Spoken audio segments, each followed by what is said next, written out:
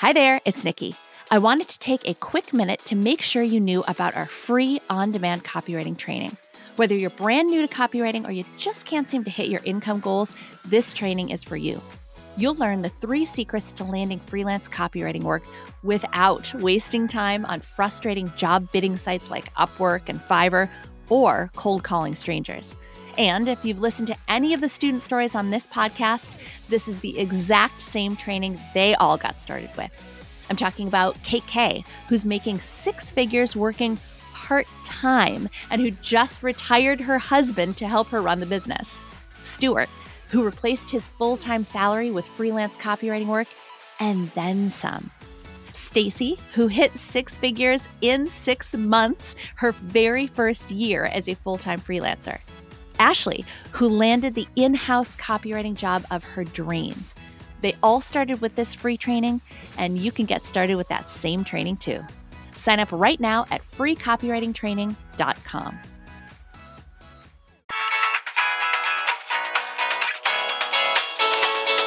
Welcome to the Build Your Copywriting Business podcast, where you'll get tips, tools, and training for new and aspiring copywriters, plus a few things even the established pros will want to know. My name is Nikki Krosick, and I've been a copywriter for more than 15 years, writing for multi-billion-dollar companies down to solopreneurs and every size business in between. The Filthy Rich Writer team and I are here to teach you everything we've learned in our years in the industry so that you can craft a successful copywriting career of your own. To us, being filthy rich means having a job you love, being good at what you do, and making great money doing it. Let's dig in. Hey there, everybody. We're back. Hey, Kate. Hello, hello. Hello. So today we are going to tackle a topic that might have been perplexing you, and that is, how do I get experience before I get work when work seems to require that I get experience? Seems like a really challenging catch-22, and I think for a lot of people it feels insurmountable. I've definitely seen people post things, often on our Facebook ads or on our page, saying, well, you need to know somebody in the industry, you need to have an in, you need to have some kind of special circumstance. Kate, is that true? No. End of story. Yes, no, it's not true at all. Otherwise, none of us would be working. None of us have experience before we have experience, if that makes sense. Exactly. It feels like it's impossible. And you're correct. That is impossible to get experience before you get a job and get a job before you get experience. It's a construct that doesn't work to begin with. So that should be a hint that there's probably something wrong with that construct to begin with, since there are plenty of working copywriters out there. And as we've said before, nobody was born knowing copywriting. So here's the thing. In order to get a job as a copywriter, and one of the many great things about copywriting is it's a very merit-based career. So if you can write good copy, people will want to hire you regardless of your background. But that said, you need to be able to prove that you can write good copy, which I know is where people hit that brick wall and go, well, how am I supposed to be able to prove it if I haven't gotten anybody to hire me yet? Great question. Mm-hmm. Kate, what's our secret? What's our trick? Not trick. Not really a secret. But it's creating spec ads. And so it's SPEC. Better at spelling and typing than I am. In my head, I would fail at a spelling bee. SPEC, spec ad. And that is essentially Can you use that in a sentence, please? I can. Kate created a spec ad to fill her portfolio to show that she could write good copy. But a spec ad is essentially a fake ad that shows that you can write copy. It's an ad that you write to demonstrate your skills. It's not an ad that the company is going to use, and it's not even you don't even have to work for the company. That's the whole point, right? Mm-hmm. Yeah, and one quick piece of clarification is that writing a spec ad is different from writing on spec. Ooh, yeah, writing on spec means that you are doing work for free for a company with the hope that they will hire you. And in general, as a general rule, we don't recommend writing on spec. If you start out offering to write for free, they have no incentive to pay you. But writing a spec ad is different. You have made the choice that you are going to put the time into creating a really fantastic piece that will demonstrate your skills as a copywriter for people who are interested in hiring you. Kate, is there any kind of like legal issue people should be worried about using a real company's name? Good question. No. Do people still worry? Yes, but we're here to tell you not to worry. As long as you're labeling it spec in your portfolio and it clearly says spec, then you're absolutely fine. On top of that, the chances of anyone coming to your portfolio and happening to see it and being upset about it on top of that are very, very slim. Could someone see it? Yes, but they might be thrilled. They might think, "Oh, wow, this is awesome that they liked our company enough to do a spec ad." So yes, there's no put your fears aside. There's lots of other things to worry about, and this is not one of them. The coronavirus. Yeah, exactly. By virtue of the fact that you are labeling it as spec, you are telling the world, look, I did not write for this company. They didn't pay me to do this, but this is the work I created if I were working for this company. And so that kind of, I don't want to say absolves because it's not even anything, there's not even anything wrong with it. Is there a chance that a spec ad could count against you? Will a potential client see a spec ad and go, oh, this is a spec ad, not a real ad? No, absolutely not. I think most people in the industry know, if you're just starting out especially, that you might be creating spec ads, but also you might just want to create a spec ad just to demonstrate your breadth of skill. For people that have worked at the same company for years and years and years as a copywriter, they might be writing in one tone or in one, to one audience. And so they might want to demonstrate, hey, I can do these other things too. Or if you want to break into, a different industry, say you've been working in healthcare and you really want to, write product descriptions for a fashion company or break into the fashion industry, you might be creating spec ads then to show that you can do it. Because again, you can get your foot in the door somewhere, but that doesn't mean you then have experience and breadth across the board. And you might still want to show that. Yeah, that's a great point, because as we say, your portfolio, you want to demonstrate as much depth and breadth as possible. You want to show that you can write in a variety of different kinds of voices, and you want to show that you can write for different kinds of industries, and you can write in different types of media, emails, banner ads, direct mail pieces, all that kind of stuff. And if you have worked for clients, or if you haven't worked for clients, no big deal. If you have a lot of pieces of one style, you want to be able to show that you can do other things, and spec ads can be a great way to do that. As someone who has hired copywriters, I appreciate seeing spec ads because it shows me that someone looked at their portfolio and said, you know what, I have a little bit of a hole here. Let me fill that hole in terms of my experience, in terms of demonstrating what I can do to people. I like things that show that people go the extra mile. And quite frankly, I think a lot of the things that we teach in the CCA they're not standard. They're not hard, but they're not standard. And it just goes to show you that it doesn't actually take that much effort to go the extra mile. Most people who are starting out as copywriters would prefer to not create spec ads.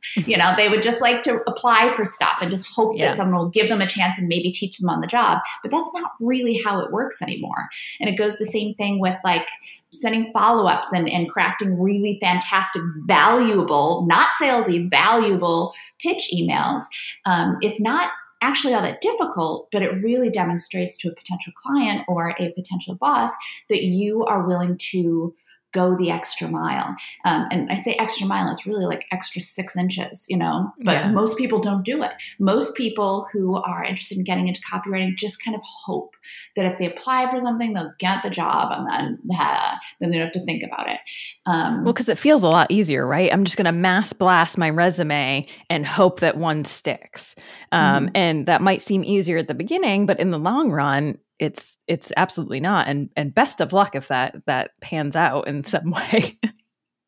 Yeah, but that's the thing, is that as a hiring manager, I don't want a mass resume. I would rather someone come to me and demonstrate that they are solving my problem. And that's another great point about spec ads too, is if you are particularly interested in working for a company or working for a client, you can create a spec ed. It doesn't even necessarily have to be for them, but you could create a spec ed that is along the lines of the work that they're doing to show that you have the skills to come in, and when they hire you, you can hit the ground running and you're good to go. Mm-hmm. I mean, how much that you have one job, when you have one candidate who comes in with a great portfolio, lots of spec pieces, and maybe even a spec piece that's very similar to the work that you would be hiring for. Or you have another candidate who has just mass emailed a cover letter and a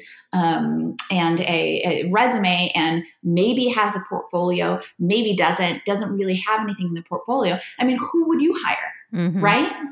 Absolutely. It's a pretty easy choice. And so one of the things that we teach, and one of the reasons that we are, first of all, spec ads are just good experience and good practice. But one of the reasons that we are so adamant about teaching it is it just positions you so much better as a professional. You come in saying, look, I can solve your problems. It's not even a question. Look at all this work that I can do. Whatever work you need me to do, I can do it. And I can show you, I can demonstrate literally that I can do this work through these spec ads. So it's not, you don't have to have a ton of, you do need experience, right? You do need experience to get work, but it doesn't have to be paid experience. It can be experience writing spec ads. And so you come in, maybe not even having been hired by anybody yet, but when you come in with a portfolio that has, 3 or 4 or 5 really solid spec pieces, it positions you so much better to get the work. It puts you in a really great spot. Absolutely. And I think the key there is a solid spec ad. And so starting with a creative brief and going through and really focusing what medium is it, not just I'm going to write an ad, and not having, a goal for it and the context and the audience. You want to do all the steps that you would take as if you were writing for a paid client. Mm-hmm. Absolutely. That's a great point. Just because it's a quote unquote fake ad and it's for a company you haven't actually worked with, you should still approach it the exact same way you would approach a paid ad. You'll get better quality work. And it's also, again, good practice and good experience to work with a creative brief and to collaborate on that piece and to write it and then refine it and make it as good as it possibly can be, because it really needs to be a spec piece, and your portfolio or I should say spec pieces and your portfolio need to be your best foot forward, because often it's a client is going to see your portfolio before they actually see you, before they actually hop on a call with you and get to know you. It's a first impression. Exactly. Yeah. And it needs to show you as the best that you are, as the quality professional that you are. Absolutely. And so how many pieces would you say people need if they're just starting out and they feel like, oh, I need to I have nothing in my portfolio. How many would you recommend before they start, pitching clients or, putting that website out into the world?